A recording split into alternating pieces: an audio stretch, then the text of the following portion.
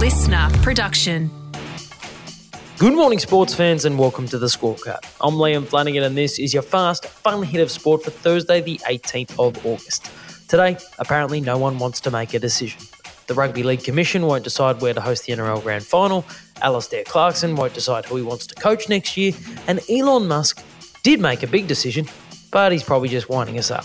But first, this year we've seen the conversation about transgender athletes go into overdrive. Everybody's talking about it. World Swimming governing body FINA implemented a policy only permitting athletes who've transitioned before the age of 12 to compete. Rugby League followed suit, banning transgender athletes from international competitions. And there probably isn't a sporting code around the world that hasn't raised the issue in some way, officially or unofficially. But an important voice just joined the conversation. Here she goes, Elliot Green! She's beautiful to watch! Elliot Green, a star in Australia's Olympic gold medal winning women's rugby sevens team at the 2016 Olympics in Brazil, has transitioned to male and has spoken about the current discussion surrounding transgender athletes in sport. Banning transgender people from sport, I think, is disgraceful, and I think it's hurtful.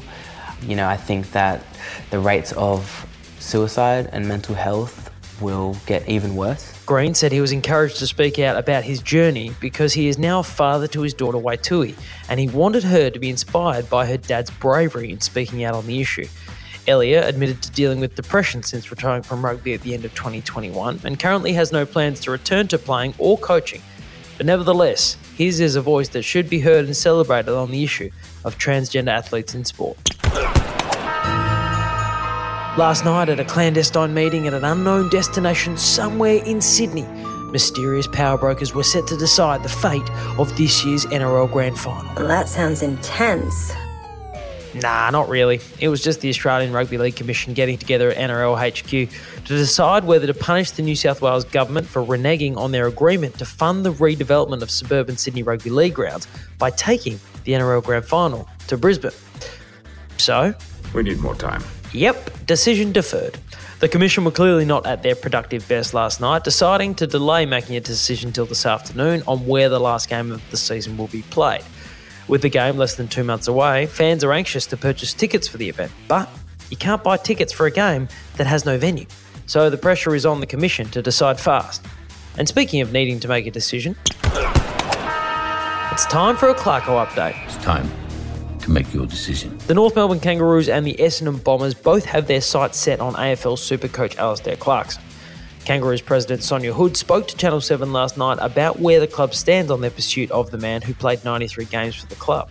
We're pretty confident we'll know something by the end of the weekend, and we're really happy with the way things are going. We think we've presented well to him, he's presented well to us, and we understand where each other's at, and we'll see how that plays out. And club legend Wayne Carey told the Triple M Midweek Rub that he thinks Clarko is a pick and stick kind of coach. If Alastair Clarkson was a fair way down the track with North Melbourne, knowing Clarko and knowing the way he conducts himself, I'd be very surprised if he did a backflip. Acrobatics aside, Clarkson is currently back in Adelaide dealing with a personal issue, but was non-committal on a timeline for his coaching future. It's secondary to what I'm dealing with in terms of my mates and what that community's got to deal with. So we'll keep everything in perspective. This is a private members bar, exclusively for the supporters of the greatest football team in the world, Manchester United. Well, formerly the greatest football team in the world, because if you haven't been paying attention, Manchester United kind of suck these days. Opening day defeat. Manchester United 1, Brighton 2. The Red Devils are currently last in the English Premier League after beginning the new season with losses to Brighton and a 4-0 thumping at the hands of Brentford, a team many pundits expected to be relegated this year. And with an upcoming game against league powerhouse Liverpool, things are looking pretty bleak for the once great club. So, understandably, the loyal fans are hoping and praying for a saviour, someone or something that can pull the club out of the toilet and restore it to its table-topping glory of years gone by.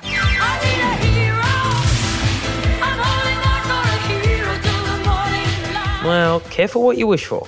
Like my Wikipedia page says business magnate. What would you call yourself? I'm a business magnet. Can someone please change my Wikipedia page to magnet? Elon Musk, the world's richest person and simultaneously the world's biggest nutjob, has sent the internet into a spiral yesterday when he casually tweeted, quote, I'm buying Manchester United. You're welcome. End quote. The current owners of Manchester United, American billionaires the Glazer family, have valued the club at $4 billion. Now, Elon's net worth is currently around $270 billion, so I reckon he could find $4 billion down the back of his couch. What the hell, it's only pocket change, right? Now, Musk is known to throw out the occasional half-brained tweet, and he's currently in the process of trying to back out of a $44 million deal to buy Twitter itself. So the United fans might not want to pop the celebratory champagne just yet.